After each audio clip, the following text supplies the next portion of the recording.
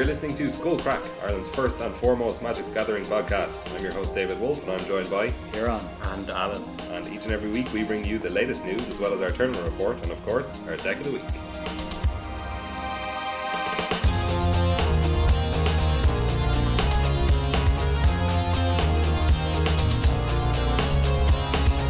Hey guys, how are you? Good, just wading through a sea of dinosaur and pirate spoilers here. Yes, it's it. Yeah. How about you, Al?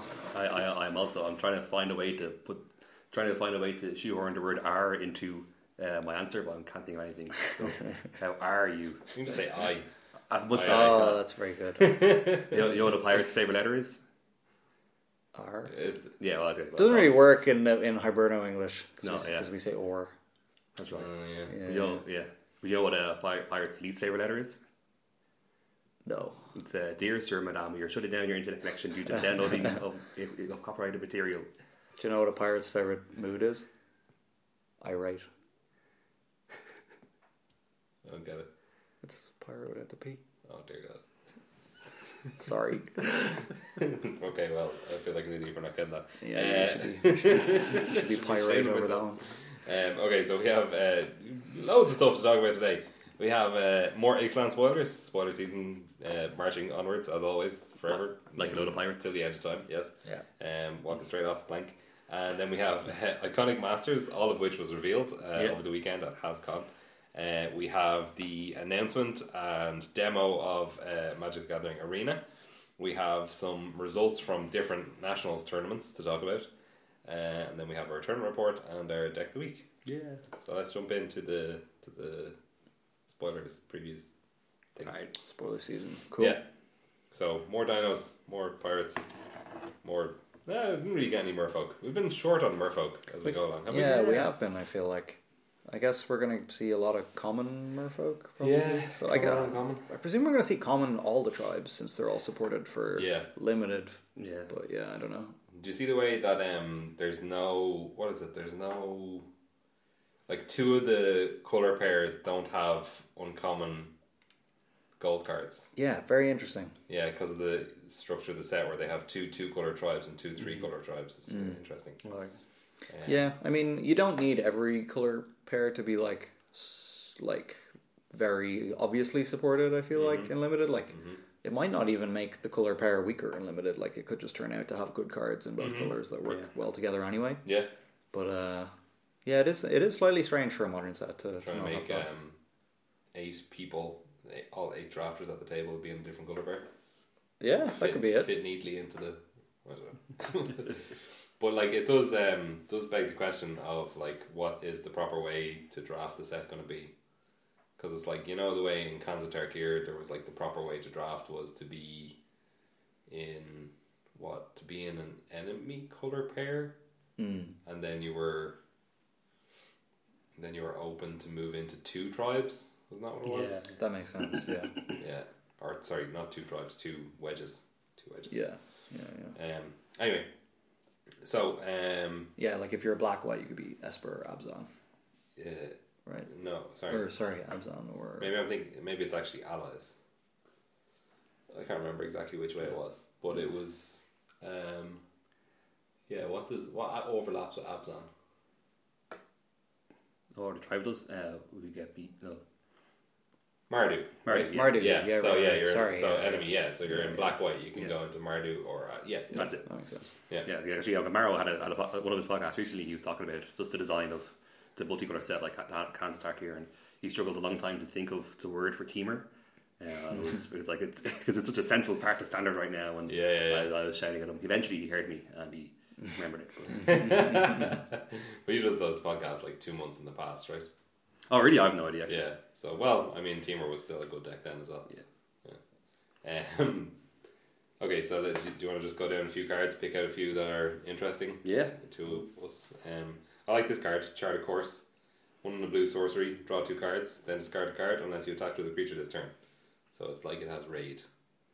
Yeah, this one's interesting. Seen a lot of like just sort of polarized opinions on this one. I think it's quite good, personally. I think it's really good. Yeah. It's like, it's like, I feel like today I'm going to be mentioning Blue Red Press as a potential deck a lot. I mean, as well as any Blue aggro deck, it's like the type of deck that shouldn't have card advantage because you're getting so much tempo. Yeah. Whereas like a card like that is just really, it fits in and it's just very cheap. And like it's really easy to play that on like turn 4 plus another 2-drop or something like that. Isn't this card really bad with prowess though? Because you have to cast it after combat. It's a sorcery, right? Oh yeah, I suppose like a true. blue beatdown deck. Like that. Yeah, That's yeah. what that cares about sorceries. Yeah. But it's just not great with. Yes, with prowess. Prowess. Yeah, that's yeah, right. specifically prowess. Or riddle form. Yes, I know. Yeah, pretty bad with that too. Yeah. I don't know. Yeah, I don't know. Do you think of this card in modern? No, I don't think Delver so. decks? No? Merfolk? No? 2 mana sorcery, I think, is not really where Delver wants to be. Yeah, draw 2 cards, 2 mana. It's pretty good. Yeah, but like, I just don't think you can just like tap out on your own turn to draw 2 cards with Delver. Yeah, probably not.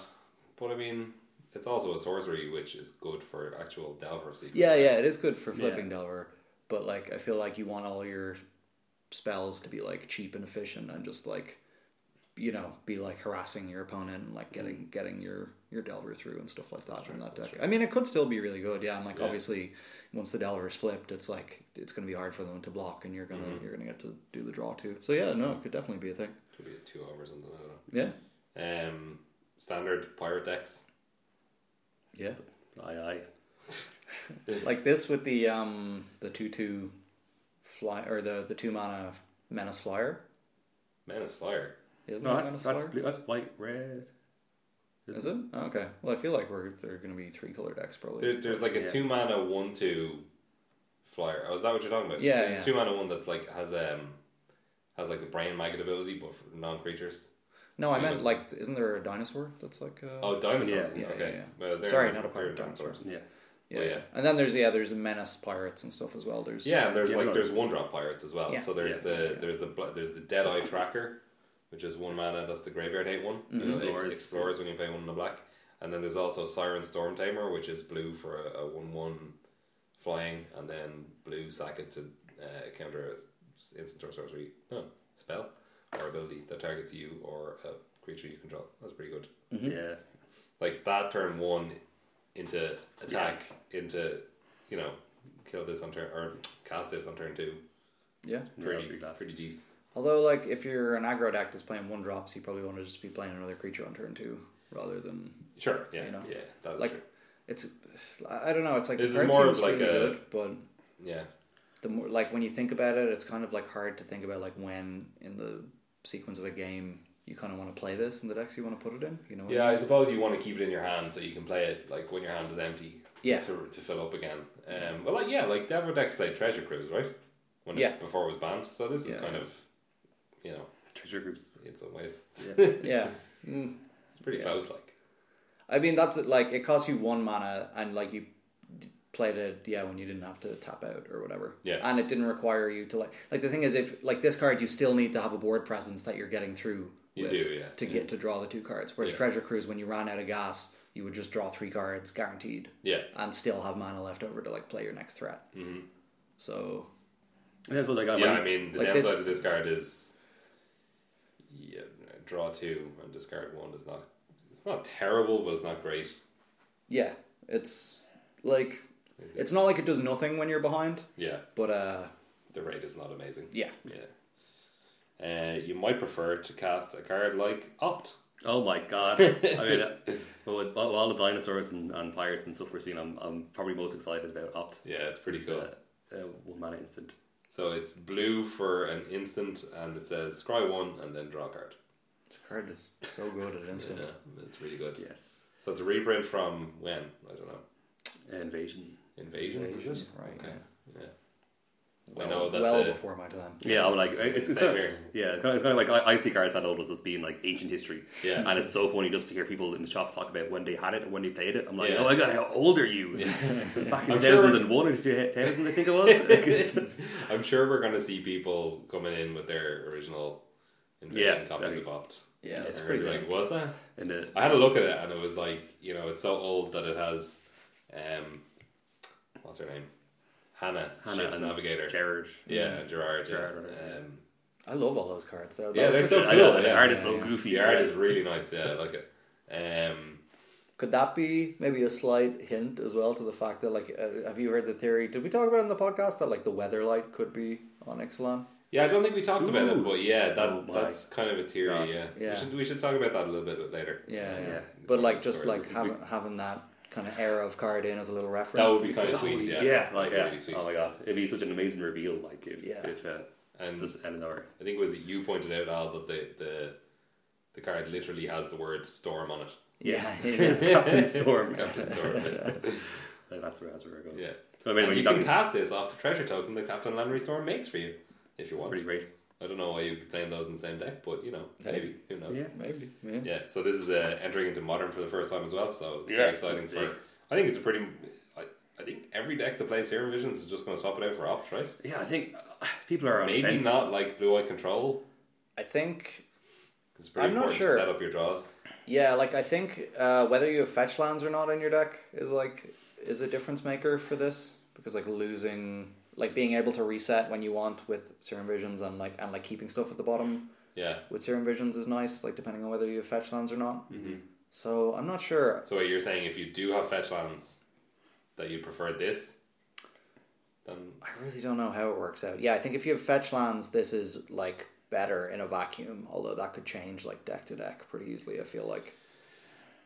Yeah, because I feel like when I'm playing blue white and I have like a fetch land in my hand and then I Serum Visions and I have like 2 cards on top and I want to draw one of them, but I have the only land that I have in my hand is the fetch land. I'm like, well, I can't use this fetch land until next turn. Yeah. So I'm down a mana kind of for a turn. Yeah. But like Serum Visions definitely has uses. Like Serum Visions is better with Delver because you get to set up your draw. Yeah. Which this card doesn't let you do. Mm-hmm.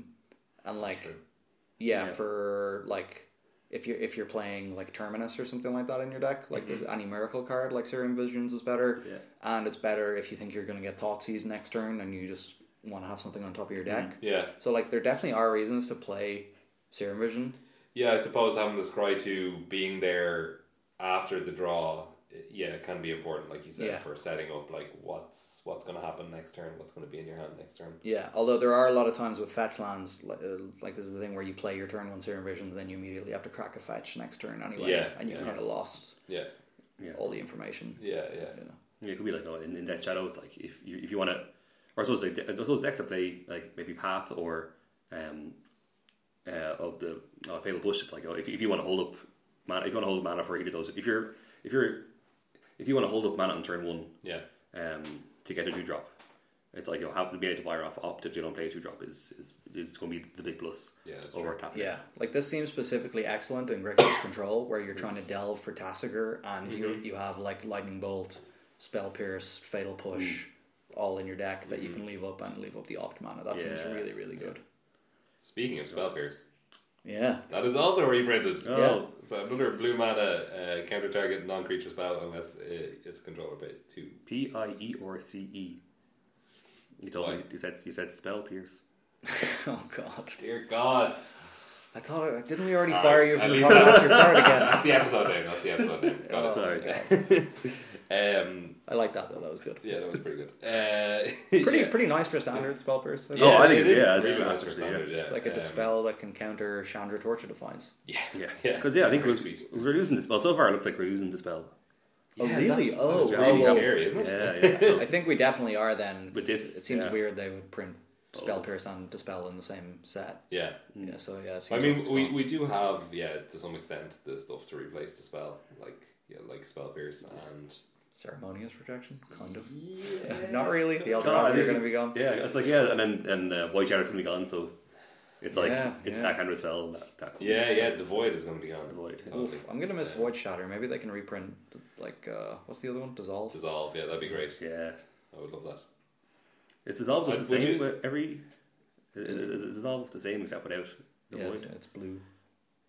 No. It gives you a scry as well. Dissolve is scry 1. Yeah. It's just counter target spell scry 1, not exile. Okay. Wait, what's the one that Dissipate. exiles? Dissipate. Okay, That's right. Dissipate is the same without the Void. Yeah. And then Deprive is the 2 mana one where you have to return a land. Those are all the D counter spells. Okay, sweet. Well, brought to you by letter D. Disallow. And disallow, yeah. Those are all the ways to give someone the D. Which we were reading the French name of that card today, and the name of it in French is refuse. Refuse. Counter spell is just no. No. Like when someone plays a big dinosaur and you disallow it, you say, what's the magic word? Oh my god, can't wait. Or to watch Jurassic Park again. Yes. Yeah, I need to brush up, obviously, after last week. What else we got in here?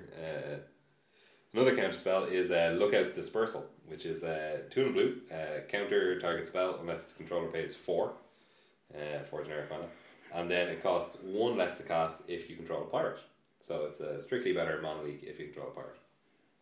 Yeah. What do you guys think about this? It's the same as Spell Shrivel, right? If it's not Spell Yeah, Shrivel, it's basically. 2 and blue, counter unless they pay 4. I find it hard to believe that this is going to be better than Supreme Will. Well, in control decks, yeah, but obviously it's intended for pirate decks. Yeah, Like it seems to me like they're placing pirate decks in the, people call it the fish role of disruptive aggro. Yeah. So Which it's is got- weird when Merfolk are also... Yeah, Merfolk are also on the edge in green, which is very weird.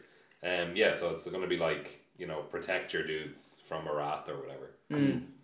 Yeah, it could be good. Could be a thing. I'm not too excited by it, but like, if that's a thing, it'll be a thing. Yeah. Like if Grixis Pirates are a thing, it'll be a thing. But Yeah. I wouldn't be surprised if, as an aggro deck, you're more likely to just want to be black-red or something like that. Sure. Yeah, And if you're more of a mid-range deck, this is still good, but like, it's not as important to play that I role. don't know. Like I see the tools there in blue. Like you have this. You have the Siren Stormtamer, as we mentioned earlier. You have Charter Course. You have what's the blue black pirate? Hostage Taker. Yeah. I think I see the tools being there in blue, and then a slight splash of red. I mean, it's either going to be blue black splash red or blue red. Sorry, black red splash blue. I think probably that one's more likely. Yeah. Actually, because you also have the Dire Fleet Captain black red 2-drop, which is really good. Yeah, you do. Maybe there's a few different ways you can build it. I just feel like if you're a slower deck with more blue, you might just want negate over this card. In your Sure, side. Yeah, You I know? think that's true. Yeah, and I Negate think is still there. I think if you're going into pirate path, you're going to be it's going to be an aggressive deck with these. I'd either go wide aggressive deck with kind of tempo plays like a cheap counter spell, and you're also going to be instead of a mana off treasure chests as well. What if you want to counter like Dino Ramp spells, like creatures, like the White Wrath guy as the pirate deck? Do you know what I mean? Like, let's say you're playing against a Dino Ramp deck and they're doing their rampy thing, and you're being aggressive, chip shotting in, and then they go to cast their Haymaker of the white 7/7 that kills all non-dinosaurs. And then you cast this, and they're just like, "Oh, well, now dead." Yeah, sure. Like yeah, negate doesn't. exactly. negate doesn't work there. Yeah, Sure, spell yeah, breaks that could be a doesn't thing. Yeah. So maybe, I don't know. And then rounding out the 1-drop reprint section of the podcast is Duress. So And we haven't even got on to the 2-drop reprints yet. I never thought I would be so happy to see Duress reprint again. Because like I was saying, I think I said a while ago that I was playing Frontier on like X-Mage or something, and I was playing Mardu Dragons, and I went to sideboard and I was like, oh, Duress! Forgot how powerful this is. Good. We'll just take away their entire win condition and no problem. Yeah. Or take away their kill spell from my win condition. Yeah, So, it's glad to have back. This is one that I feel like should just be, Evergreen. Yeah. And it may be from this point forward. I think this is knows? supposed to be the longest it's ever gone without being in standard. Do you think?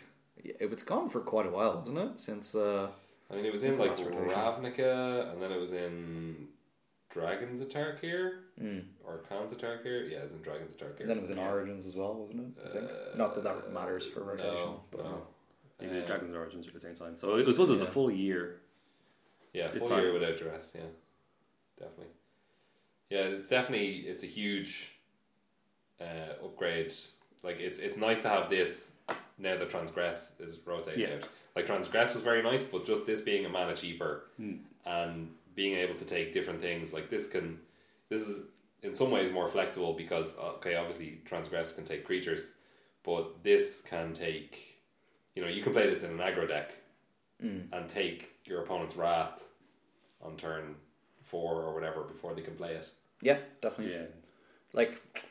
Like if you show me like the like currently the decks that are in standard, I would prefer to have Transgress probably, but like overall, I think Duress is a more powerful card for sure. Well, like Exile was pretty important for a while. I don't think Exile is going to be as important going forward. Really? Against like okay, all right, yeah. You know, there's a lot of stuff you want to exile. I think. There is a Scarab God. Yeah, that's true. But suppose we also have more graveyard hate than usual. Like that's true. Almost like there was a time when Transgress was the closest thing we had to graveyard hate. Yeah, exactly. And like there's just creatures you want to take too. There's so many creature based finishers. Like you want to be able to just take like a Ronus or a Torrential Gearhulk or a Glorybringer even is pretty good. You know. Duress can't get those, but I mean that is just at the moment creature decks are everywhere. But like, who knows what it'll look like when Ixalan comes out? Yeah. One mana spell, but it's not a reprint this time. Well, it's kind of a reprint.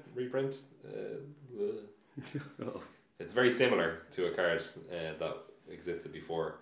This is a green card. Is Commune with Dinosaurs. Oh yeah. Similar to Commune with the Gods. I love this card. Yeah, so it's green. You reveal or look at the top 5 cards of your library. Look at top 5 cards. Okay, and then you can reveal a land or a dinosaur creature from among them, and then put the rest in the bottom of your library. Order.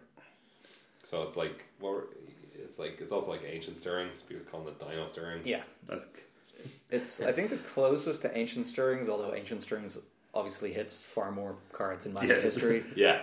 But like this could be pretty amazing in if there is just a straight up dino deck that like you're not playing many non-dinosaurs or lands, like so good. Just return one play. Like it's 5 cards is so many cards that you get to look at. There's a lot of cards. Yeah, it's pretty insane. This is going to be the kind of Oath and Nissa replacement, I think, for the dinosaur decks, basically. Yeah. Yeah, because I was thinking if the dino deck is Naya, then you're not going to be playing a green fast land in it. Is that right? No, you'll be playing a check land. Yeah. Yeah, so then 2 check lands. Yeah. Yeah, so your mana base won't be coming in untapped for this to be on turn 1 if you're in those colours. Well, I mean, that's your play basic forest. I mean, yeah, exactly. Yeah. Forest is basically the only thing you can do, right? To do that. Yeah. I think. Yeah. Because like in Temur, like one of the best feelings is just going, Botanica Sanctum June. You're like, boom, mana fixed. Yeah.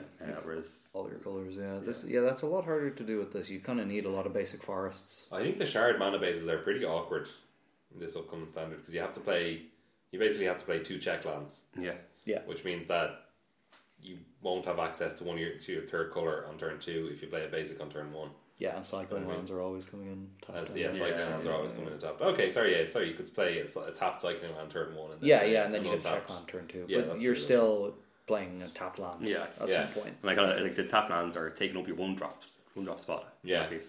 And it seems pretty clear that, at least for the dinosaur deck, the centre of the dinosaur deck is in green. Yeah. Like it's clearly the most important colour, and then maybe red secondary and white tertiary. But the fast lands, you only have Inspiring Vantage, which is red white. Yeah, that would be very awkward actually. Yeah. God. It's the same for the pirates. Yeah. We're losing a lot of lands. Yeah, I think it's I think mana's going to be really difficult in this standard. Yeah, when I first saw this card, I was like, this card's great game trail. Oh no. Yeah, like I think like Temur will still be fine. See, because Temur still has a full set of fast lands. And Aetherhope. And you tune with you. Temur just has the best mana ever. I mean, any green energy deck basically has. It's pretty good. Yeah, basically. God, it's actually this isn't that Mario podcast we were talking about. Does Cans Dark here? He's saying one thing that when they make a limited format that lends itself towards 3 colors. Yeah. One thing that they don't like about that, it means it lends towards a constructed format with like 4 or more colors. That's true. Because that's something they try to avoid. I'm like, sure. No, we were playing 4 color decks now, and our recent limited formats were in 3 colors. Yeah, they're all 2 color. Because of a tune, basically. Well, this format will be like half 3 color, half 2 colors. So that's strange. I don't know. Anything else that you guys want to bring out from the spot? That's kind of all I have. Lightning Strike? Vraska. Did we talk about Lightning Strike already? Lightning Strike. Oh, did we? Yeah, I think we did. Oh, yeah, okay. we did. Well, the only reason I remember is because also another exciting reprint. Yeah. It was very rainy on this day last week. And then when you texted me saying Lightning Strike, and I thought, I was back by Lightning, which at the time seemed more likely than the reprint than Lightning Strike. Yeah. Anyway, okay, well, no, I don't really have any other ones that talked. Vraska. Vraska, yeah, right. Yeah, Vraska is kind of like a decent medium planeswalker to me. She's definitely good. Like the fact that she can plus go up to 8 loyalty and have a blocker. So she's 4 black green for a 6 loyalty planeswalker, legendary planeswalker, Nebraska. Her +2, you can make a 2/2 black pirate creature token with menace. -2, destroy an artifact, creature, or enchantment, and you create a treasure. And then -10, target player's life total becomes 1. Like +2 up to 8 loyalty with a blocker. It's pretty insane. And then again, and then she's ready to ultimate next turn. That's pretty good. Yeah, then her minus being 2 repeat. You can use her twice, assuming she doesn't lose any loyalty. Yeah. Mm-hmm. Then it's she ramps you incidentally. Yeah, I think it's It's kind of hard to see in a deck at the moment because like black green at the moment isn't going that high that often. Also, black green is one of the unsupported color pairs in the draft format. So there's no black green. You just have to open this. Yeah, that's alright then. Yeah, I can do that. And then just draft a load of black and green cards. I can see it being a ramp target. I mean, it's like when we were talking about the problems of playing a ramp, like a Naya deck for dinosaurs. Like you can play, I don't know, like Jund ramp. You could. That's true. And And then there's I think maybe be happier having this as a target, as an attainable target rather than big scary dinosaur. Big scary dinosaur.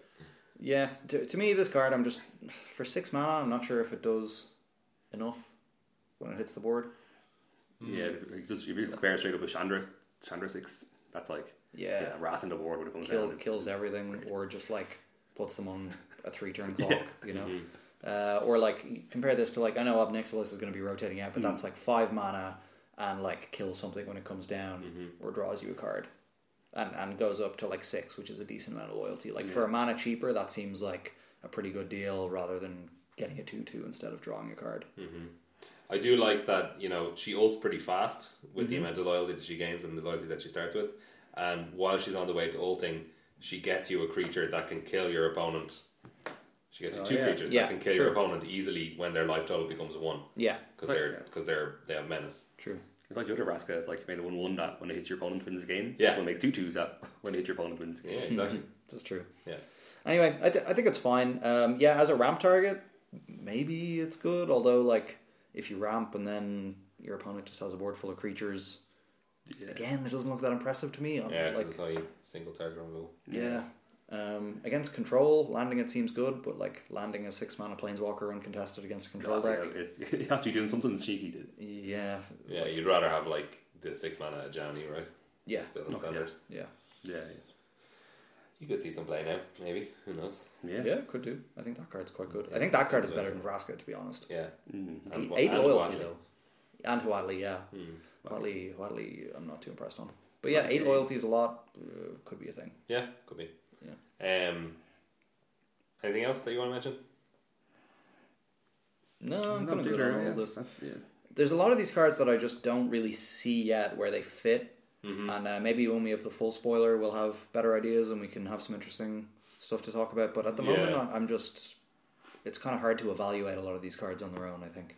I mean, I think there's definitely going to be some commons that blow us away. Yeah. Or like make things fall into place. Yeah. Do you know what I mean? Yeah. Oh, did we talk about the 3-drop dinosaur last week? The 3/3 menace. The 8-bear one? Yeah, No. players can't gain life. No. That card is pretty ridiculously strong, I think. Yeah, that's pretty good. It's Rampaging for Occident. Great. It's like it's hard to see if it'll even see play in like mono red as it currently is because all their 3-drops currently have haste, which is better than menace in terms of what they're trying to do. But like this definitely seems like it will see a lot of play. Yeah, rampaging for Occident is. Does that what happens? What's the interaction between that and Fumigate?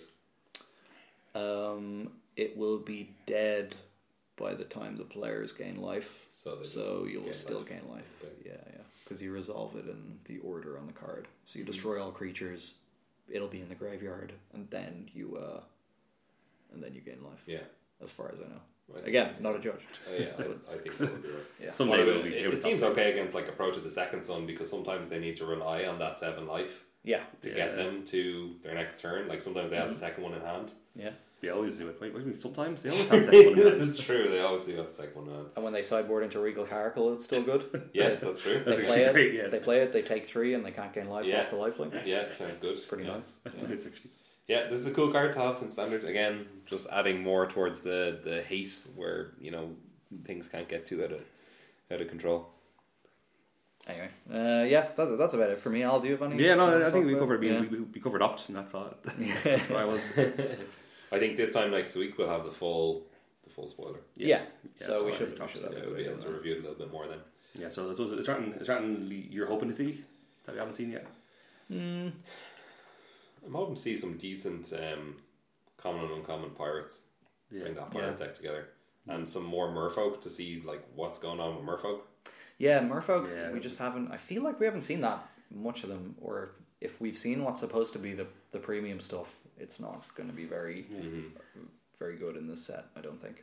I think the theme so far, I think, is a +1/+1 counters.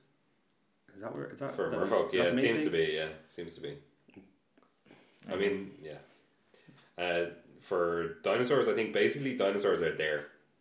Yeah, Yeah. I think they're, you know, the ready, dinosaur deck is pre-built deck, real. ready to go Yeah. there. Yeah, You have the Otapec Huntmaster, which we didn't really mention yet, which is the 1 in a red for a 1/2, and it makes all your dinosaur creatures cost 1 less, and it can tap to give a dinosaur haste. Or, Yeah, like, Yeah, that's I'm pretty not sure if sick. it's a dinosaur or a target creature. Into But, the like, menace guy, like that's pretty sick. well, I think even better would be into Ripjaw Raptor on turn 3. Yeah, that's kind of a beating. Yeah. Yep. And then attack, give your Ripjaw Raptor haste. Yeah. And let him attack. Seems good. Mm-hmm. Shall we move on to the digital product that got revealed this week? Movie or Iconic Masters? Which one do you want to go for? In the theme of spoilers, Iconic Masters. Okay, I think yeah, makes okay. sense. Yeah. Well, Iconic Masters was completely Yes. spoiled.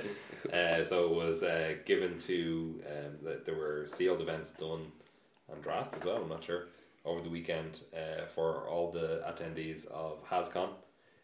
So the cards were kind of spoiled by over Twitter, and Wizards previewed some officially at the convention, like on big screens and stuff. But a lot of them were like blurry potato phone phone or like phone pictures. But the whole set is up on the mothership now, and looks pretty great. It's a reprint set. It's a master set. It's coming out in November. It's going to be for draft. I don't know what else I can really say about it. Yeah. The value in the set is fairly nuts. Yeah. It's pretty crazy. Yeah, it's pretty nice. I mean, Mana Drain alone is Yeah, just Mana such a Drain bananas amazing. reprint. Yeah, And Ancestral Flusterstorm. Vision. Yeah, Flusterstorm at rare too. Yeah, That's yeah. gonna tank that price pretty hard. How much was it up to? Like 78, or was it that much? I'm not sure. I think 50 maybe. I'm not really sure, to be honest. But It's I know definitely- it was expensive. Quite expensive Yeah. anyway. I know when it came out in Commander, it was like instantly 30 already. Yeah. So yeah, I think by now it was probably 70 or something like that. Yeah. Yeah. We got Bobble that uncommon. Oh yeah, Bobble Uncommon, yeah. I feel like Bobble was the only reason why it was iconic was because it was so expensive. Yeah, going Yeah, through that this was set. that was just a reason to reprint. To be honest, there are a lot of cards that are iconic that are missing. Like they didn't reprint Lightning Bolt in this Yeah, set. like I thought that bonkers. was sure. We said that a few months ago. that's going Sure. on the cover of the boosters. Yeah. Is Grizzly Bear in the set? That's I don't think so. So this is like a creature set. That's basically the thing that Yeah. they're focusing on Yeah, the sure, iconic yeah. creatures of Magic. So like angels. They don't have Tarmogoyf though either, do they? No, but I think they're focusing on the iconic creature types because you know the way each Yeah, color right, has an right. iconic. Yeah. So it's what? It's angels. Dragons. What's in blue? Sphinxes. Yeah. Black is demons. Red is dragons, and green is hydras. And So it's like- Johnny Offshoots. And Jedi offshoots. I was about to say that. Plants, Yeah. yeah. What? It's in That, Pauper. it's been confirmed to be one of the most overpowered 2-drops, or sorry, One drops, drops, green 1-drops of all time, Yeah. by its reprinting here. It just couldn't compete. I mean, Lightning Bolt just couldn't compete with it. That's why they Yeah, exactly. did it, yeah. Yeah. So it's like, I mean, the value's great. The set just like it doesn't look that great to draft to me either. Having looked at the Yeah. full spoiler, but Yeah, obviously it's hard to know with these things till you play. But like, it does just basically seem to be like with the master sets, I think they take a lot of care to make the draft environment very like interesting and good. With this, maybe they have as well, and I don't mean to insult anyone if that's the case, but it looks like they basically just jammed a lot of value cards in packs and released them. To me, which is fine. Like that's made great. sure that some percentage of them were angels and what Yeah. have you. Yeah. Token free blade upshift to uncommon where it should be. Yeah. Maybe. Oh my god, that card in So Origins. good. So there's like a storm. They've reprinted a lot of storm cards. They have all the praetors from Phyrexia. They have all the dragons from Kamigawa. They've done planeswalkers, which is odd. No planeswalkers, yeah, because it's all about iconic creatures. So Okay. Yeah. that's the thing. Cryptic Command, Cryptic Command, a reprint yeah. with lovely new art. There's Dissolve. I mean, we were just going nuts at the reprints the other It day. was amazing, just like watching that. It was really cool, just watching the stream of of spoilers, like because everyone was opening their packs at the event at the same time and uploading, and so you were just getting like over the course of a few minutes, just this huge burst of cards. Channel got reprinted as well, which is amazing. And the Firewall as well. Yeah. Fireball at uncommon. That's going to be beating. There's Fireball at uncommon. There's also a Heat Ray at common or uncommon. It can't be a common again, is it? It might have been uncommon. But yeah, the set looks great. So yeah, they're releasing the 2025 Masters 25th, whatever it's called. So that's coming out in 6 months' time. So presumably that's where we'll have our Tarmogoyfs and our Jaces and stuff being reprinted again. Well, but like that's Masters 25 is like celebrating 25 years. That's the one where they said we're going to have something from every single set. Yeah. Isn't that what it is? So like that's going to be weird as well. It'll be very weird. Yeah. This whole thing is just weird. The amount of master sets that they're doing is nuts. Like, I'm not sad for the reprints because like some of the cards that they've printed really needed reprints, like Mishra's Raw, Bauble, and Flusterstorm, Aether and Vial. Aether Vial, that's Cryptic, and all Grove of the Burn Willows. that That whole whole land cycle. That land cycle. I was trying to remember That's what amazing, lands they actually. had. Horizon Canopy, River of Tears, Nimbus Maze. Necropotence, Obnixilis the Fallen. Obnixilis the Fallen and Mythic. That's a bit. Yeah, I mean Necropotence didn't really need a reprint either, to be honest. I don't think. Sanguine Bond at uncommon. That's cool. That's good for commander players. It'll always be affordable. Yeah. Thoughtseize, the Lorwyn. Thoughtseize, yeah, that's with nice. Lorwyn art. Yeah, it's cool they Gods. did the Lorwyn art. Yeah. But yeah, so Masters 25th, I guess we can talk about it when it gets closer to the time, but it's funny because as you say, we're getting all these products now, and we were kind of speculating, and so were a lot of people when last Modern Masters came out, that it might be the last one, that they were just jamming all this value in there just because they were like, we're done with this. But it appears not. I don't know. And we're getting a lot of casual cards in this set too compared to Modern Masters.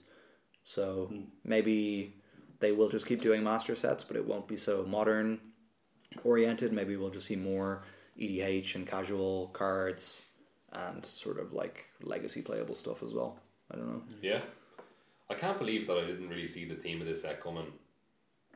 They literally called it Iconic Masters. But I was thinking like cards that are iconic of Magic. Yeah. But we shouldn't have been thinking, like as soon as they said it's a creature set, because they literally call those creatures like dragons, demons, they are the iconic creatures of each colour. Yeah. And then the other ones, the small races, are the characteristic. Yeah. But So, still, just the name should've Iconic Masters would lead you to believe that Lightning Bolt will be there. It does, definitely, yeah. We were sorely misled. Yeah. Anyway, from... Assault formation at Uncommon. Oh, with Jaddy Offshoot. Oh, The combo. that's your draft archetype. Yeah. Yeah. That'd be Is so sweet, Jaddy actually. Offshoot common? It is. It's common, so Pauper Great. playable now. Pauper. Seeker of the Way is common now as well, so that'll make a splash in Pauper. Lotus Cobra, rare. Yeah, that's nice. Should have been rare in the first place. It was ridiculous. Yeah, That that card was was- mythic. Yeah. It's just like we were saying, the Primeval Titan as well. None of the other Titans got a reprint. No, but that's fine. Yeah. Prime Time's the only expensive one. So. Yeah, that's true. Yeah. That's pretty much it. That's it. So I guess we'll talk about this set again if we do a draft of it, but otherwise... I'm sure we will. not. Do a draft. It looks pretty fun to draft. I mean, the master sets are kind of always fun to draft, right? Yeah. I assume this is the same price. Like, Yeah, it is Yeah. a tenner a pack. yeah, Yeah. tenner back. Yeah. So that's pretty. That was a crazy weekend of spoilers, but Yeah, I had to sift through so many terrible Reddit posts to get it. I was just refreshing on you, and so many times people would say, "Oh, did they reprint Karn Liberated?" And you just see the name Carn Liberated appear and you get a heart attack and then like, oh, damn it, people. Were you just searching Carn Liberated? No, I was refreshing this up. Okay. I think you had all your cards already, no? No, but I think it's I want to get them online as well. Oh, fair enough. Yeah. Doesn't want the other. Well, master sets don't really usually come to online, do they? No. Do they? Well, no. They put the cards Modern in Masters private 27 did. Oh, did it? Yeah. But it's like a limited time draft thing. Then you can draft it for a couple of weeks. Oh, okay. Yeah. All right. Eternal Masters didn't though. I'm not sure. I'm not sure on that actually. Anyway. Okay, on to the arena. So this is the digital game that that you alluded to earlier, Kieran. So this was a stream that Wizards did to announce this new Magic the Gathering arena game. Nobody really knew what it was beforehand, but it was confirmed to be Hearthstone. Basically, this is so we know now this is Magic Digital Next that we've been hearing about for years, this right? is part of Magic of that. Magic Digital is like it's the name of the strategy. It's the name of their business plan. Basically, is Magic Digital Next. Yeah, but it seems like this is going to be the big product. Yes, this is kind of the centerpiece. I think. Yeah, it's kind of even though we were all wrong thinking Magic Digital Next would be the name of the next game. Yeah, it is what we were thinking it will be. Yes, the arena. Yeah. So basically, it's a digital board, nice graphics, themed to Ixalan. They showed it off with Ixalan cards. They had Amaz and Gabby Sparks there promoting cool. it. Makes more sense now why he was invited to the Pro Tour. Yeah, and stuff as well. Yes, I'm sure they're throwing plenty of money at him to stream this when it comes out. Yeah. So it's like digital cards, animations when you play the cards if they're like mythics or whatever. Smacking the other player in the face, lifting up off the ground. So much fun. Yeah. Effects on the cards that have unblockable or flying cards or floating above the board, whatever. The cards shrink down to just the art and the name, and then a couple of icons when they're on the board, which is pretty smart. And then if you hover over them, you can make them bigger. Like it auto taps your mana. By default, you don't have priority. There's no like passing a priority. It just works like my turn, your turn. Yeah. But you can turn it into full priority mode if you're using a control deck. Right, and I think this is not just a control deck. There's plenty of reasons like plenty of reasons like I have an instant that I want to use on my turn or your turn. Like on your upkeep or whatever. Yeah. But I think that's the important part for us spikes. Is that like you look at this, you just think initially for the when I looked at the stream, I just thought, oh, it's the new Magic Jewels, and I kind of wasn't that interested. But they made it clear very quickly. And this seems to be like a centerpiece of it, that this is going to be actual, real, proper Magic. Yeah, full Magic, full rules. They're calling it Game Rule Engine. And what you were saying the other day, Alan, that they have machine learning for cards. Yeah, so it's the impression I'm getting is that it's machine learning for cards. So I think eventually the plan is they'll just put a whole spoiler list of a new set into the machine learning system, and it'll itself figure out how to program each card in each direction. There's no way that's going to work. No, no, I mean that's just it's not possible. They're like so there's going to have to be a lot of hand holding with the machine learning stuff for that to work. Like I don't know how much you guys know about machine learning, but like there's no way to have the computer do that and then have it turn out to be consistent with the comprehensive rules of Magic. Yeah, it will figure out a way to make it work, but there's no way that it would be exactly the same way as judges have written out for the rules to be.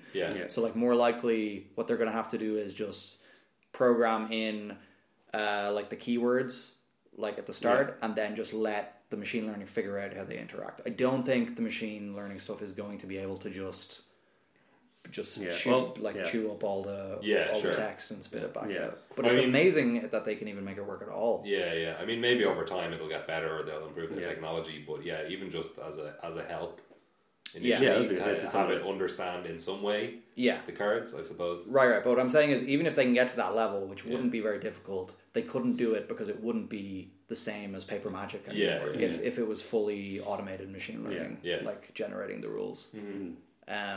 It's still really cool, and like it's definitely going to be a huge improvement from the sort of spaghetti landfill that is Magic Online's code base at the moment, where it seems like, I don't know how big the team is, I imagine it's not that big that works on Magic Online's code, but like it just seems like there's so many bugs, there's so many interactions that they just can't possibly account for when they program new cards into the program. They have to do everything completely manually at the moment. It just seems like I would never want to look at that programs code. To be Did honest, you guys see that there was there were 2 articles that were put out on the Wizard site during the announcement of Arena or just after?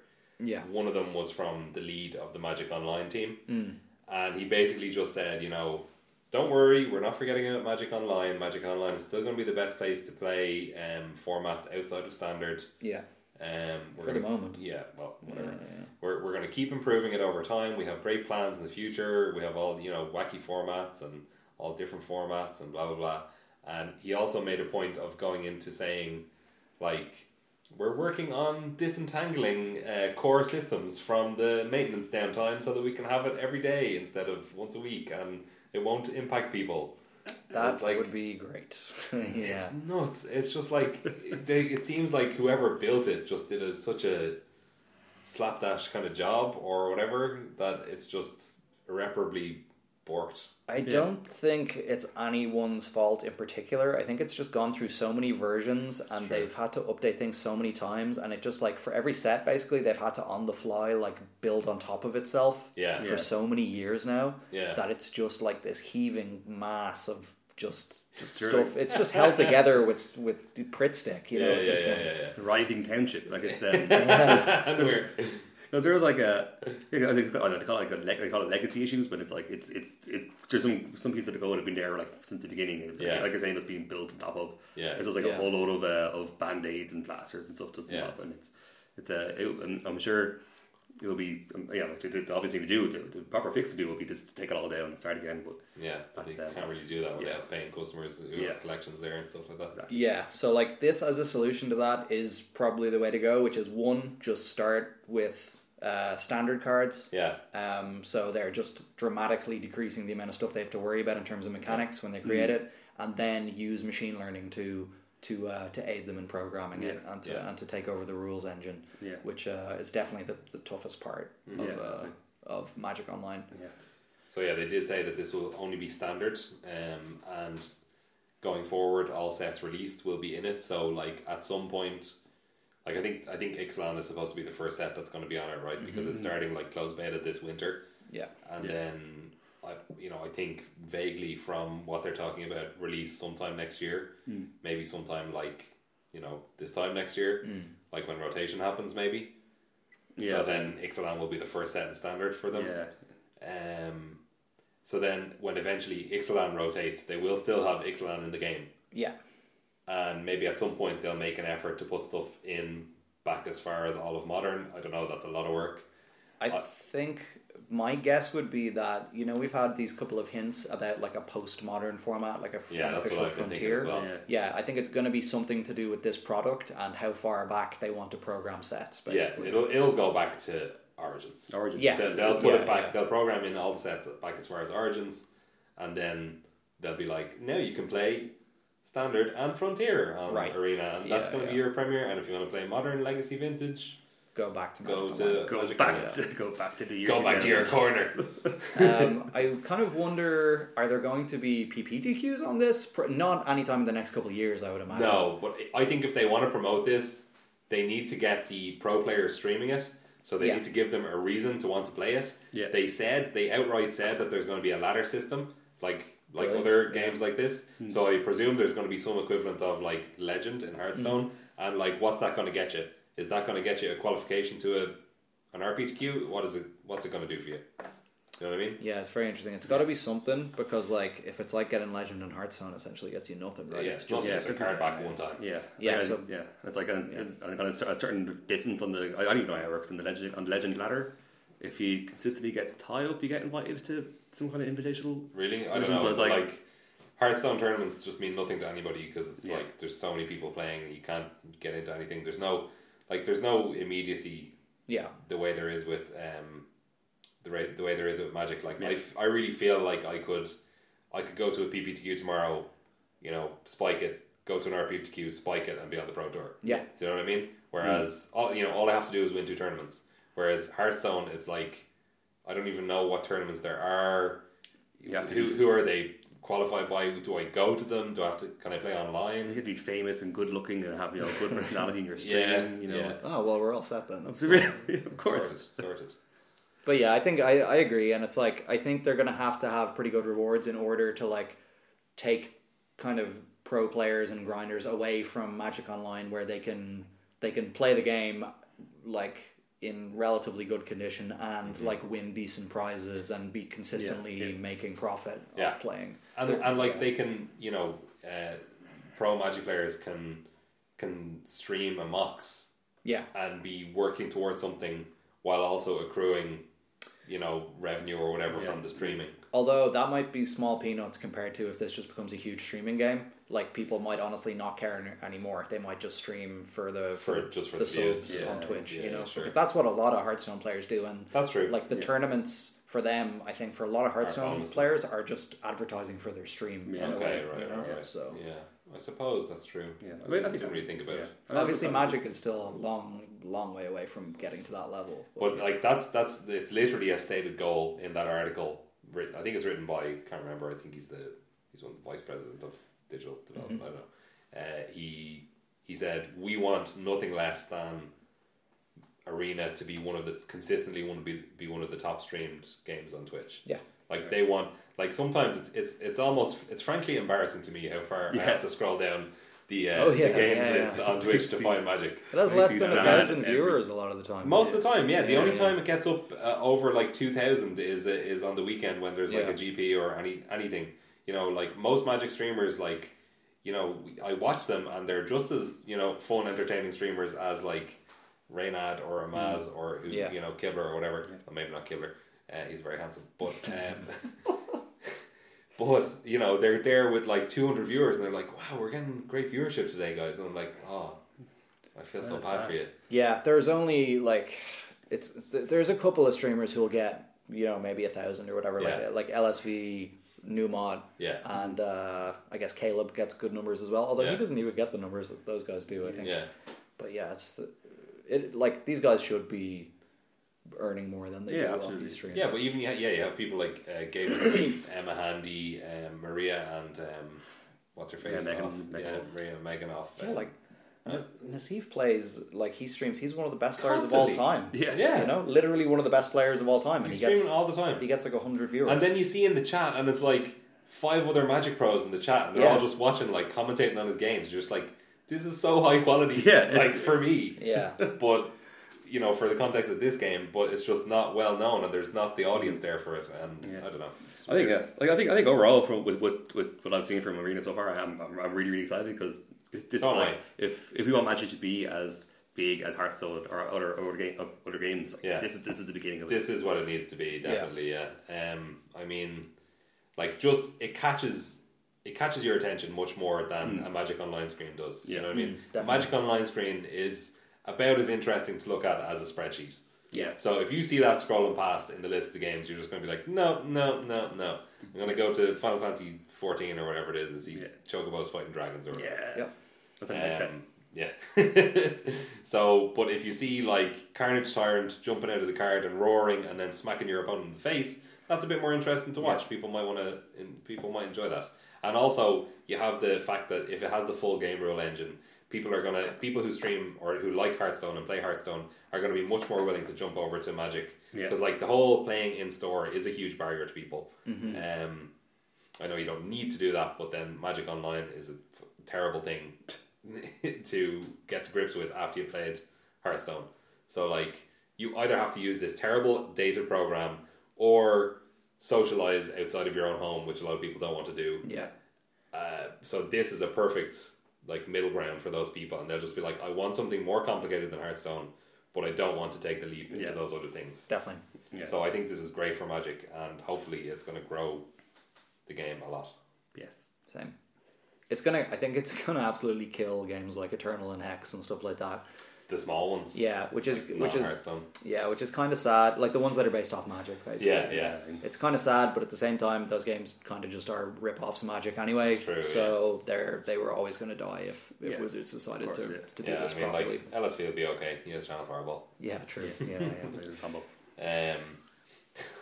a great combo. Okay, do you want to talk about Nats for a minute? Yeah. Some of the Nats. So some national tournaments are on this weekend. Seems weird for us because ours is after rotation.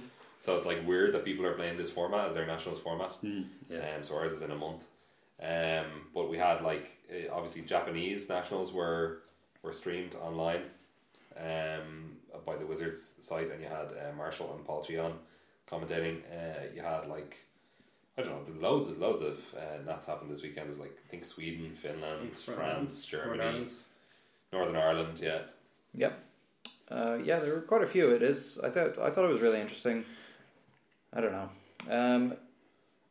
It's weird to do it at the end of a format, isn't it? Yeah, it is kind of weird. But that seems to be what they're pushing. It's weird that they gave a choice between end of this format, 2 options at the end of this format, or you can do the start of the next format. It's weird that they gave that option. It's so 2 extremes, and it's like, I understand that they need to give a range because not every weekend will suit every country. Yeah. But why didn't they just give 3 weeks at the end of this format or 3 weeks at the start of the next? I don't know. Yeah, I feel like 3 weeks at the start of the next would have been better for promoting the set and stuff like that as well. That's what it seems like. They do have Worlds, though. They have Worlds, but like I feel like with the delayed Pro Tour being, what is it, like a month after the set releases now or something like that? For Ixalan? For Ixalan, I'm not sure. I think this is the one that's the Pro Tour is delayed an extra couple of weeks. Yeah, because the World Championship is going to be the first kind of premier play. Yeah, and maybe it was because of Worlds that they decided not to do this, but I feel like having big nationals events, like maybe this will still happen, but like if you could have them every week before the Pro Tour, that would have been a really good ramp up for this format for the PT. Yeah. I don't know. I feel like that would have been better. So it's still interesting. Like it is honestly, to be honest, because this is the modern like PTQ season and stuff like that. And like a lot of GPs and stuff are modern at the moment, right? Yeah. Like this is kind of a cool way of having like relevant standard tournaments of this format that otherwise people probably wouldn't have been putting that much effort into like making the best decks for. So that is cool.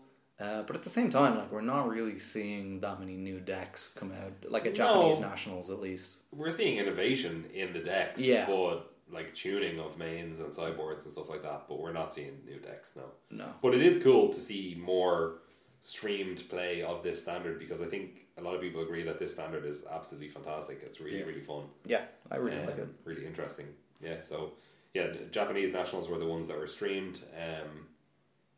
As you said earlier, it's a bit weird that they had Marshall and Paul commentating over recorded video of the nationals, because obviously the time difference from Japan is so big that the nationals were already over by the time that they were. Yeah, there was a lot of clips where like they were commentating over sped up clips of the matches and stuff like that at normal speed, which was very kind of disconcerting when you're used to seeing live streamed tournaments. But like it went off without a hitch, I think, though, at the same time, the stream. Yeah. So I think it was fun. Yeah. So do we want to talk about the top 8 for that? Or yeah, I to be honest, I don't really remember all the players or all the decks in the top 8. All I remember is like Shota, Yuya, and then who was the winner? Kenta Harane, was that his name? Was he the Mardu player?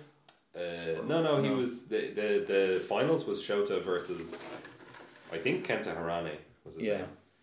It was either him or the other player who was against him in the other semis. Yeah. But yeah, I suppose the kind of big upset from the semis was Yuya scooping to Shota, because Yuya is already the captain by being pro points leader for the country. So he's basically just like, well, I want you on the team. So, what does happen if the captain gets to the finals? Like, what happens there? Third place? I think second and third place take it. I'd imagine there's a third place playoff. Yeah, a playoff. Do you think? Well, I mean, there's two, like the two semi-finalists are both in third place, right? Would they just give them based on seeding? I would imagine there would have to be a playoff for it if that happened.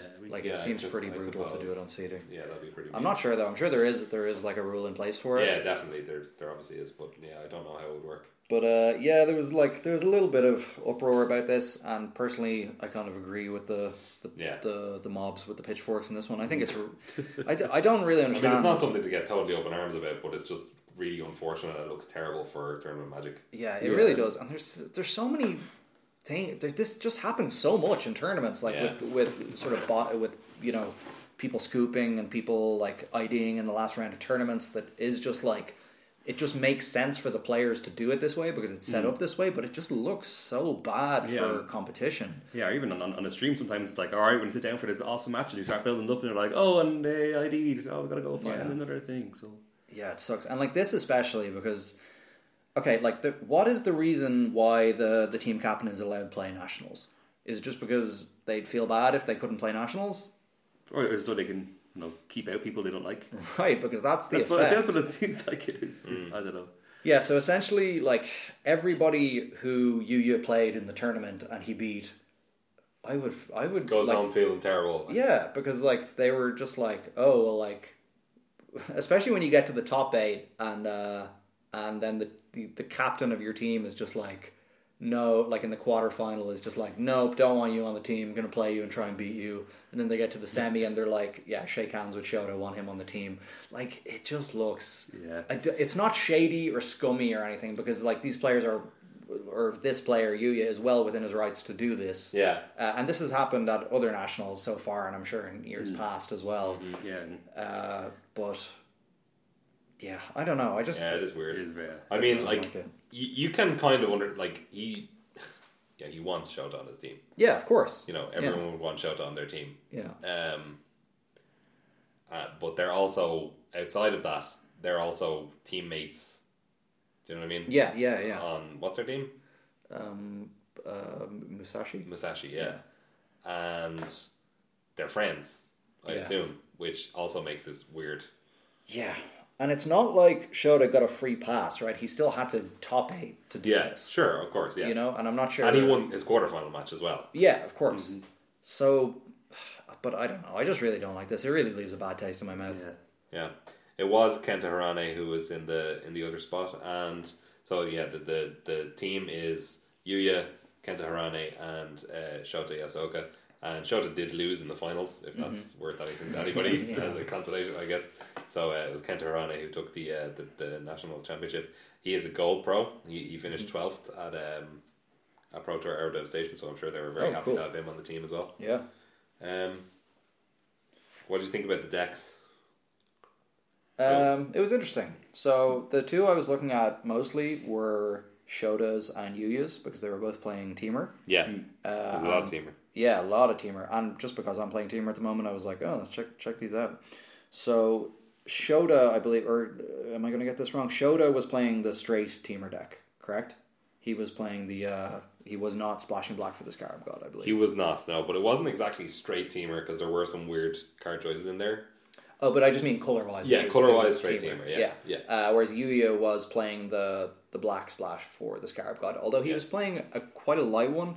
A lot of players are playing one Blooming Marsh as well as the Swamp to support their black splash and playing 2 Scarab Gods in the main, whereas Yuya, I believe, was just playing the Swamp, not the Blooming Marsh, and he had 1 Scarab God in the main, 1 in the side.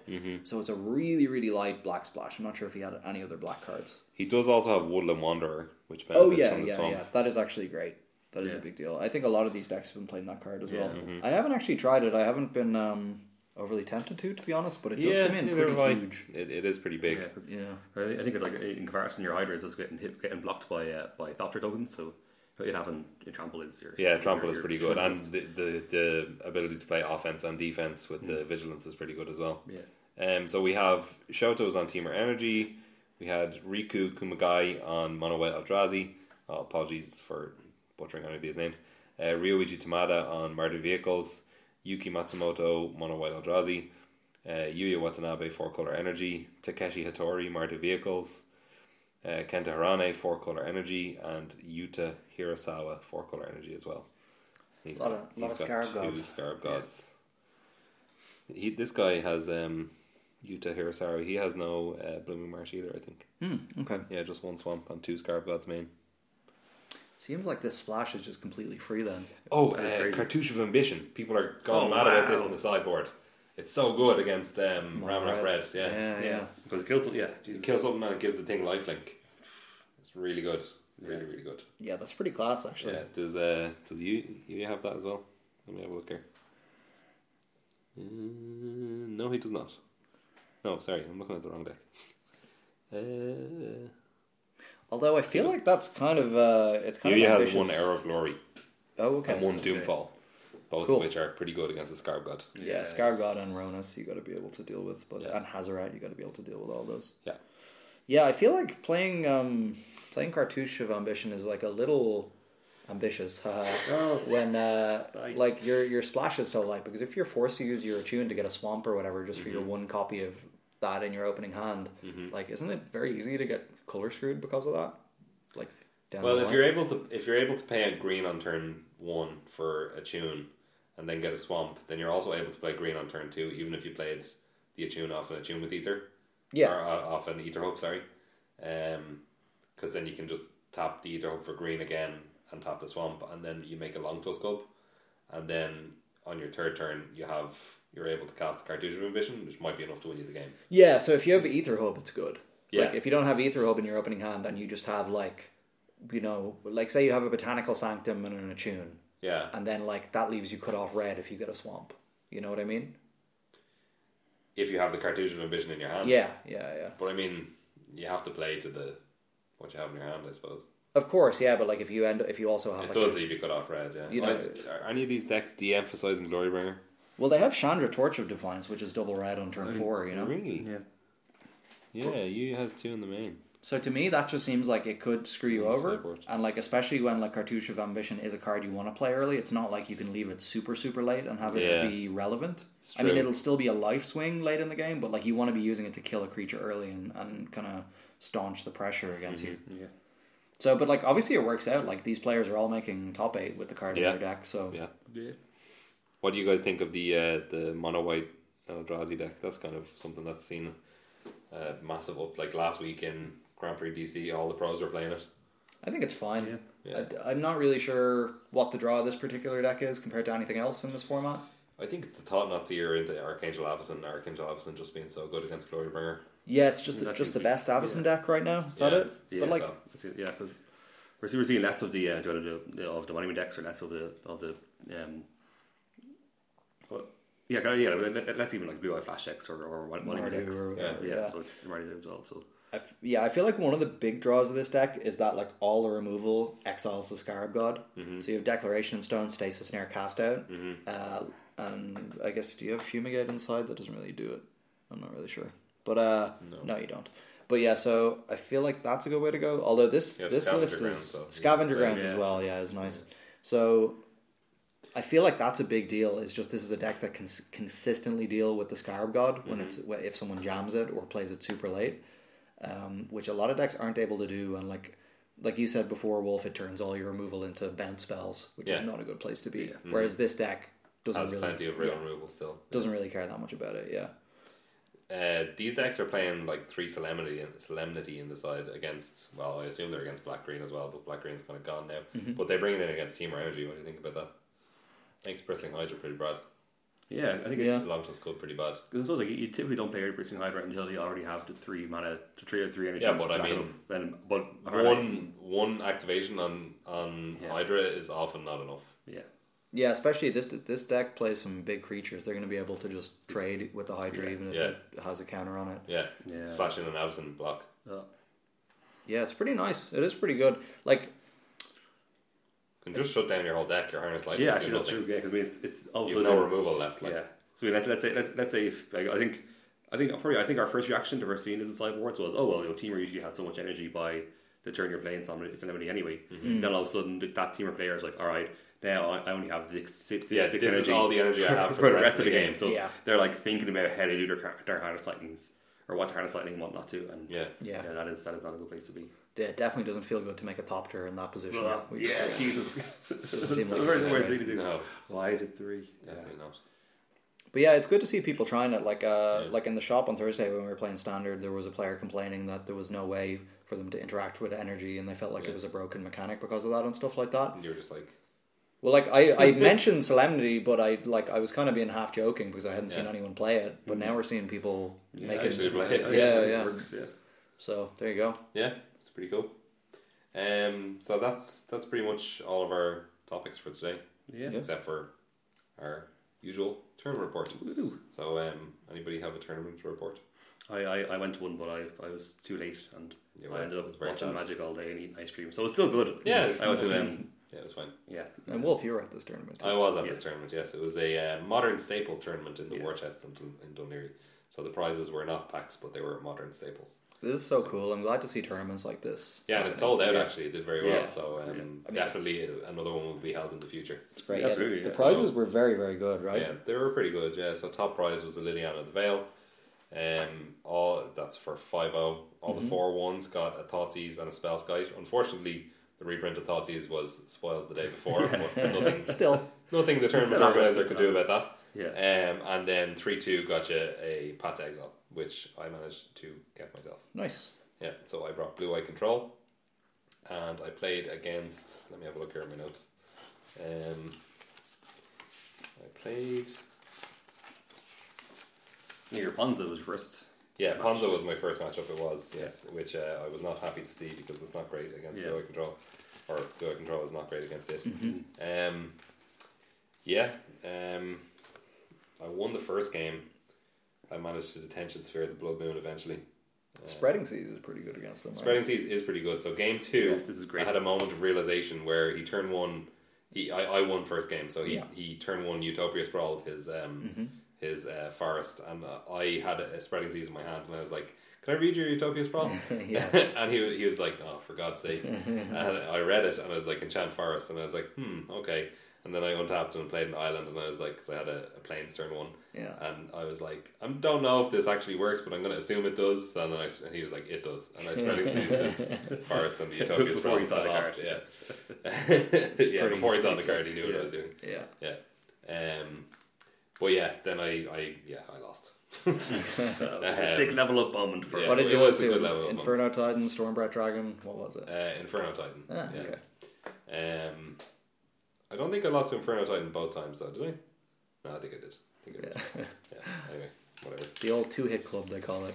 Yeah, that's it. Second round I played against Elves. I won. It's not very difficult for Blue Eye Control to win against Elves. I thought you said Elvis for a second. I think you played against Elvis. Yes, I played against Elvis. That was my round 1 was against Shane. Round 2 was against Connor on Elves. I felt pretty bad for him because game 1 I had like a Supreme Verdict in my hand, and I was like, and other spells as well. But like if I was against like a slower deck, it probably would have been a bad hand to keep. But I was just like, whatever, it's fine against a creature deck. It was fine, like it was an okay hand. But then I also had he played a turn 1 Llanowar Elves, and then I played turn 2 Serum Visions, and I saw another Supreme Verdict, and I kept it on top. And it turned out that I needed both to win the game. So so it was pretty bad for him game 1, and then game 2, I board in extra Supreme Verdicts, whatever. Yeah, but it's not hard to win against Elves. And then game 3 or round 3, I played against Zachary on Abzan Company. This was a cool game. I lost. In game 3, I believe 2. So game 2, I brought in my Grafdigger's Cage and my Rest in Peace so that he can't infinite life combo off. That's how he won game 1. Yeah, he can't company either. Yeah. And so basically what happened was he took... so what happened? I played a Grafdigger's Cage early, and he had some creatures on the board, and then at one point, I don't remember how I saw his hand. How did I see his hand? How do you see hands in Blue Eye Control? No, we don't play Peak. I did something where I saw his hand and I took a card or something like that. I don't know what that is. I don't know. I can't remember my hand. Hardy Surgical? No, you ultimated Jace maybe? No, that doesn't work. No. Anyway, maybe whatever. just be nice. I saw his hand somehow, right? I saw that he had 2 collected companies. I was like, Grant. Okay. So played a while. He had some cards on the board. He was beating me down. I needed to find like a Supreme Verdict or something at some point to stop the board beat down, even if I had the answer to the combo on the board or whatever, or one of the combos. End of my turn, he Abrupt Decay is my Grafdigger's Cage. In my hand, I have Path to Exile and Dispel, and I have 2 mana open. And I go, okay, that happens. Yeah. And then after that resolves, he collects companies. I Dispel it.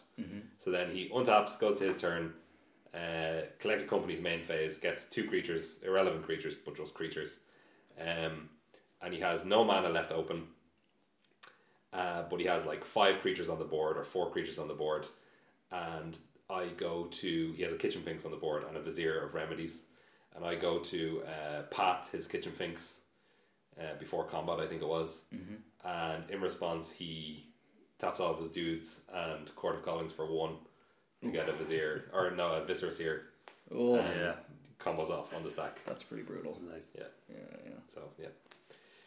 Oh yeah, I wonder who saw his hand. Experience. I'm I'm trying to remember as figure well. that out. I don't know how I saw his hand with Blue Eye Control. How do you see Yeah, hands? go upstairs, get your deck. Come on, we'll go through it now. Just my deck is at home, unfortunately. Okay. I'll check it when I get home and Yeah, I'll put tweet it in it the or show something. notes. Yeah. So then I was 1-2, so I was basically like, I'm getting nothing from this tournament. Yeah. I was about to drop, but then I saw that I was playing against Kimmy, so I was like, okay, I'll play this out because she's playing Black Green Tron. I know that's a challenge for Blue Eye Control. Yeah. Oh yeah, that's cool. So and then I won that one. Yeah, I won actually, that off this the was- back of Geist of St. Draft, Yeah, and I games looked- 2 and 3. Yeah, and it looked insane. Yeah, we had like a 40-minute game 1, which I eventually ended up losing. I thought I was getting there. I drew all my ghost quarters. I killed so many of his lands, spreading seas stuff, but yeah, didn't get there in game 1. And then game 2 and 3, Her lands, by the way. her lands, sorry. Yeah, no worries. And then game 2 and 3, I won off the back of Geist of St. Draft. Yeah. Yeah. Yeah. The card is a beating. It is, yes. Can't be exiled by Ulamog, turns out. Yeah, hexproof. Nice. Yeah. Yeah. And then last round was against Gary, I think. I can't really read my own writing. Who's on Grixis Delver. Interesting games. I think he kind of did wrong in the first game. I had like a Gideon the Trials on 4 loyalty, and I was beating down, and he decided to double bolt me on at the end of my turn, going into his turn, Right. instead of bolting Gideon twice and getting rid of my threat, because I didn't have another threat. Yeah. He must have just assumed that he could get me dead. I don't know. And then he delved away a bolt, which I think he didn't mean to do. So Right. yeah, but I had a Sphinx's Revelation in my hand, so I think it was alright either way. Okay. Yeah, and then I managed to ultimate Jace Architect of Thought for the first time ever. Great. Nice. It was great. And what else happened? I cast Snapcaster Mage for the first time that day. Nice. Yeah. Oh, really? You don't play that many of them. I only right? played 2, yeah. Yeah. So 2 Snapcaster, 2 All Moments. But yeah, it was great. It was a great modern tournament. Learned some things. Learned that Utopia Sprawl can't enchant an island. yeah, that's pretty cool. Yeah, so it was a good tournament. Nice turnout. Everyone was real happy. Yeah. Nice, good spirits. Except for Alan. Sorry. I got ice cream all over myself. Yeah, you were. You got to play some modern games. I was playing some games. Yeah, once after round 3, people start dropping. There was like table free, and Yeah. I was playing some games then. So I got to. So I think like one of the I was late because I decided to go last minute. And then one thing I was on the fence. One thing that kind of pushed me over was just I wanted to get some reps of modern in before PPTQ this weekend. So That's So cool. you did. that's what I got. Yeah, Yeah. so exactly. So Good stuff. yeah, You didn't get to play against the beast of a deck that is Blue Eye Control, though. did I not? No. John? I had Ceremonious Rejection on my sideboard just for you. Just as for well. me. Yeah. So nice. It's pretty nice in this meta, I think. Yeah, it's really good. Yeah, I boarded it against Kimmy as well. Yeah, that's great. You Stony Silence for that? I did, yeah. I Yeah, won Stony game Silence. 2 also off. Stony Silence. was insane. I played Stony Silence and then Yeah. waited for a long time while Kimmy did nothing. And then I eventually drew Guys' Same Draft after a million turns, and then it won me the game. Yes. So really, Stony Silence won me the game, but Yeah. whatever. Yeah, it's like Chalice for 1 against Big Tron. It's like Yeah. it's like 16 of my cards are now switched off. Yeah. Do you guys have a tournament that you'd like to report? No, to be honest. No? No, I think that was pretty good. Alright. No, probably this weekend Al and I are going to that modern PBTQ, so next week we should have a good one. Sweet. Yeah. Take it down. I don't think. Yeah, one of you should take it down. Yeah. Yeah. I'm saying. Try. I'm not sure what meaning of should I'm using there. Like, I mean, don't I'm definitely like not should as favourite. in are likely to. Oh, or yeah. Should as in I think it's a good advice for you to do that. Oh, I recommend you. Yeah, I recommend you to recommend. crush. I mean both. I suppose. Yeah, Let's say yeah. both. I'll try follow that. Okay, so our deck of the week is going to be 4-color energy, with these kind of Scarab God splashes. Either of you played this yet, or I'm not. Played against it a lot. yeah, Yeah. Yeah. it seems but to be I all haven't over the played place online. Yeah, I've been playing Blue Black Control online, and this is by far seems to be the most popular deck at the moment in the Okay. leagues. And yeah, it's like I said to you earlier, Al, off mic. It feels like the only card that matters in a lot of standard matchups at the moment is Yeah. the Scarab God. It's true. It feels like you You can, like, if they play a Rogue Refiner on turn 3 and your only way to deal with a Scarab God if they curve into it is an Essence Scatter, you just let the Rogue Refiner resolve most of the time because you just let it beat you down to 4 life. Or Yeah. Yeah. You're like, after all, grasp eventually. Yeah, exactly. I get it. Trench Gear. And I'm playing like playing Teamer deck against control. It feels so good to resolve Rogue Refiner. Yeah. Which, like, it's going 2 for 1 most of the time. Yeah. Now that people have the Scarab God, you just don't care. You're just like, whatever. It's like, it feels like you need to answer Teamers 2, 3, 4, 5 as blue black control, because you need to answer Long Tusk Cub. That's no problem. Sometimes you can let it go for a while. It's nice that Fatal Push will always eventually answer it, but sometimes you just die to a Long Tusk Cub that's beating you down while you're countering everything else that they play. Yeah. Which is unfortunate. But yeah, Long Tusk Cub, you need to deal with it somehow. Rogue Refiner, you don't want to let it resolve. Bristling Hydra, you don't want to let it resolve. And then Scarab God, you can't let it resolve. Yeah, you literally can't. No. It's so, like, game 1. Bristling Hydra, you basically can't let resolve either. Yeah. No. Yeah. But if you can bridge to a Trench of Gearhulk, maybe you can block it. Maybe they don't have enough energy to have it survive.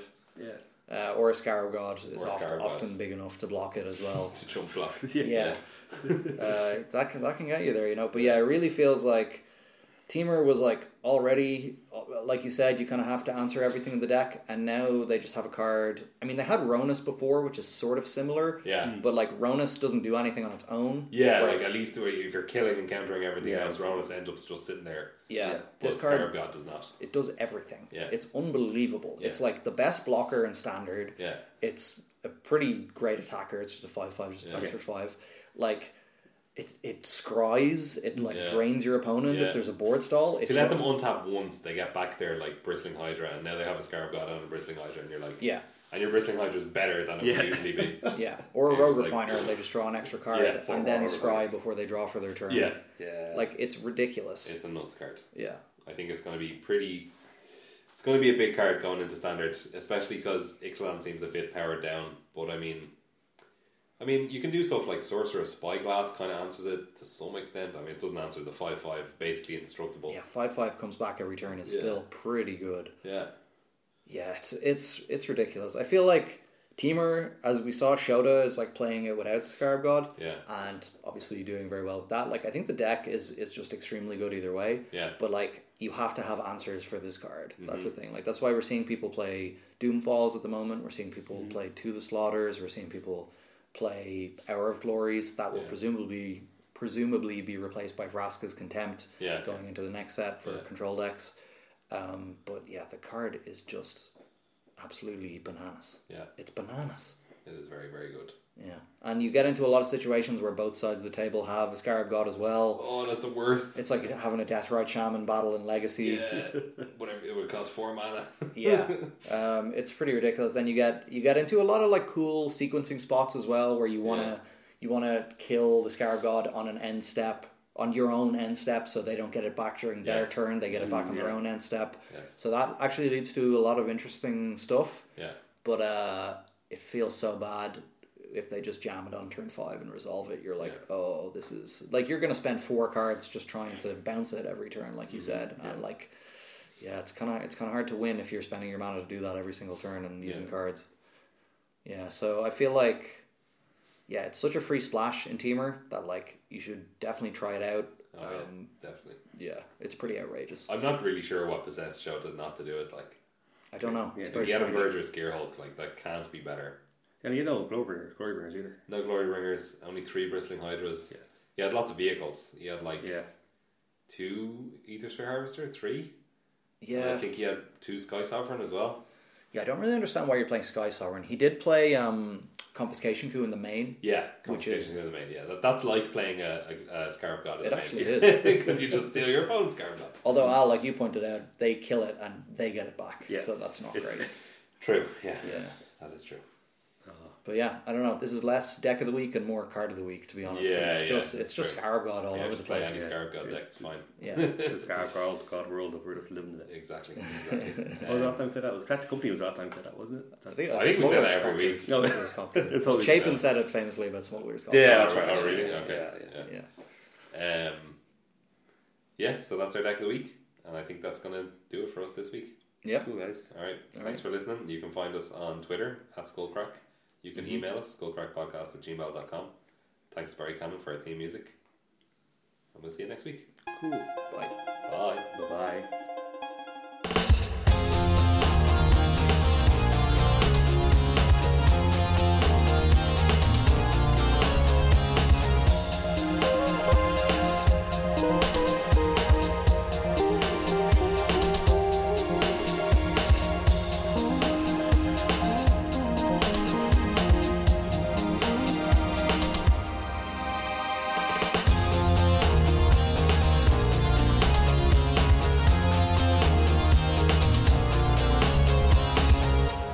So, flavor. Okay, last week, guys, we had an issue with flavor. Well, I realized that there's a few things that we all disagreed on when it comes to flavor. So we mentioned, it was one of the new cards that's like a ship with vigilance, and it's something that's in my head. I never really knew what vigilance really is in terms of kind of what's actually happening. Yeah. We're talking about it. So it seems like from like Kieran's perspective, it's like finesse, and it's like, you know, when you attack, you're not making yourself go out of position, which makes sense. Like, there's a whole load of vigilance cards where that makes sense. And then for Wolf, you said it's kind of like being strong and watchful. Yeah, watchful, exactly. Having a shield a lot of the time is a big part of it. Yeah, that seems to be, exactly. So I think that got me thinking about kind of, so what are mechanics in this? What are mechanics? It's like, it's so ingrained in our heads what they do in the cards, but it's not like, especially with Spike Cycles, we always like lose sense of what's actually happening or what's supposed to be happening in a game of Magic in terms of creatures going back and forth. So so we're just going to do some calibrations here. We're going to talk about kind of what we think is happening with these cards. Right. So just to make sure we're on the same page starting off. So we're all in agreement that the premise of Magic is that you are two wizards having a duel. Yes. And you're harnessing power from the land. Yes. That's right. Yeah. Yes. Okay. And the cards are all spells. Okay. Yes. Right. So except the lands. Except the lands. The spells are all spells. Yeah. Yes. The spells are spells. Yes. The spells very sexual. All right. So is that the flavor? The lands produce mana. That's good. All right. So what happens in the game when you draw a card? What is that?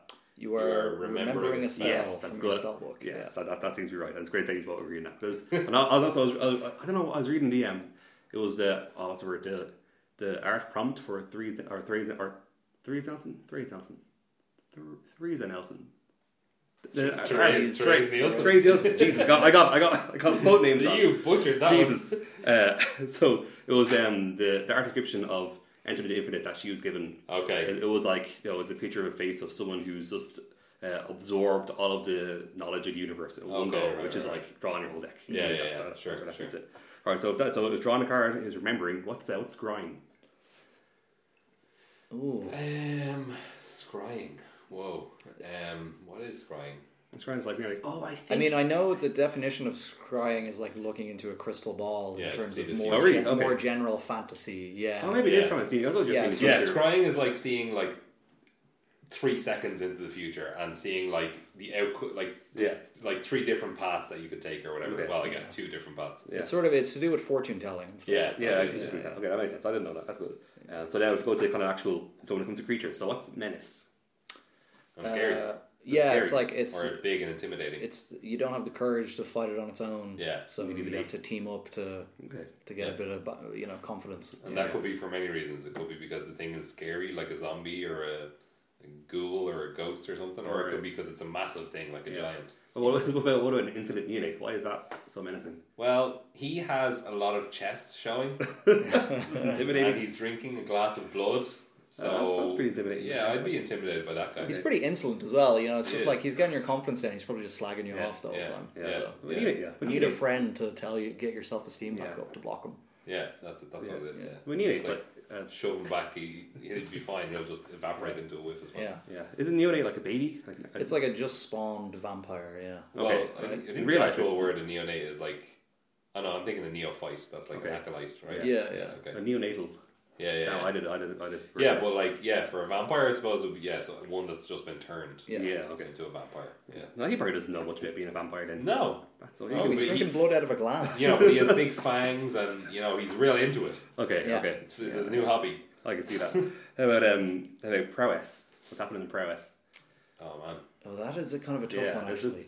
This is one of the first ones. Because the word itself is very evocative, but the interaction of what happens? Like you play a spell and I get better at combat? I guess it's really? like, so the best I can do is that like they're sort of usually intelligence or sort of like wizardy type creatures, so that like when they see you, the planeswalker, casting a spell, that kind of like inspires them. It like makes them more skillful at their craft because they're learning something from you.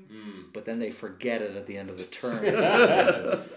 The way I see it is they're like, well, like the classic, you know, when I think of prowess, I think of Monastery Swiftspear and Seeker of the Way. And that makes me think of, like, you know, they're monks. So they're fighting.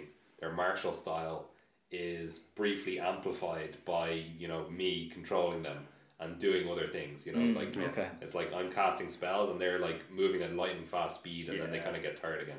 Because I always imagine it as something like it's like your brain going like, oh my god, this is like, it's like the spells are triggering your action in your brain. Okay, like you know, like Limitless. Yeah, exactly like that. Yeah, but I was thinking more like, you know, do you know that meme? It's I find that because memes transcend language, it's so hard to describe one. It's like it is very difficult. It's like a picture of like Homer Simpson's brain, and it gets brighter.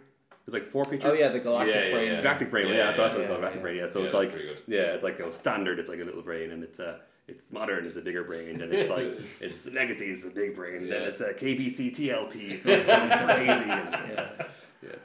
And big fan of that meme. That's top meme. Yeah, it's a good one. How about Delve? Delve. I'm not sure if I can really figure out, Can't really to be justify honest. that one, to be honest. Yeah. Because like if it was only spells, it would maybe make sense to me that somehow like the spent energy of what you've already done is somehow enough to like to Charge up your next harness spell, this and try. But the fact that it's lands and all sorts of things, anything can really power it up, artifacts and stuff. That doesn't really make sense to me. Is it like you're digging in the graveyard? That's what it's supposed to be, but that's. I mean, I think if the word delve kind of lends to that. I mean, I think it's like if it is a true graveyard, that loses the premise of it being a wizard duel. It's like, oh well, where's this graveyard full of cards that you're digging through to, you know, make a 5/5? Yeah, but it also doesn't make sense that the bigger the graveyard is, the less hard you have to work to cast a spell. Yeah, it's like the opposite of a needle in a haystack. It's like well, I think the way it's conceptualized is that like your library is like your future and your graveyard is like your past. Ooh, okay. Oh, so that's why it's like dig through time. Yeah. Okay. So you're seeing into the past, like, well, dig through time is like alternate past. Yeah, I also I really like in my brain anyway. Dig and delve are like the same word. Yeah. You know what I mean? Yeah. So like dig through time being well, the fact that dig is a verb and it's in that spell is just so like resonant. It's really cool. Yeah. But then why can you just make a zombie fish with it too? Yeah. The zombie fishes are I don't know. That's what they're right at the bottom of the graveyard. Yeah. The Grab Anger is my favourite card because it's so stupid. It's just a 5/5. It's so powerful. Or you can make a big monkey hooting mandrills. Oh yeah, that's pretty good. Several monkeys, in fact. Bigger monkeys. So those on the same line as Delve. You know, Dredge. How do you describe Dredge?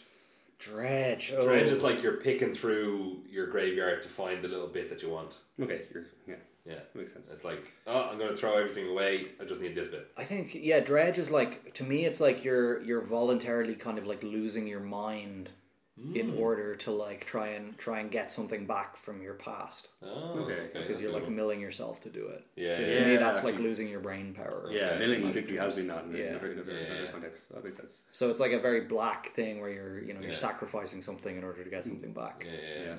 That's good. Yeah, so I suppose now Storm is a tricky one. This one, I maybe it's just a game mechanic.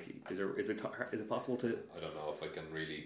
Yeah, no, I think this makes sense to me. Justification on Storm in terms of that, like the more magic is flying about the place. Like I think of this in terms of like Discworld, in terms of like the background level of magic, of thumbs. Is like the more spells get cast in an area, the higher the background level radiation of magic becomes, and then more chaotic things can happen in Discworld because of that. So it's just like you casting spells all day.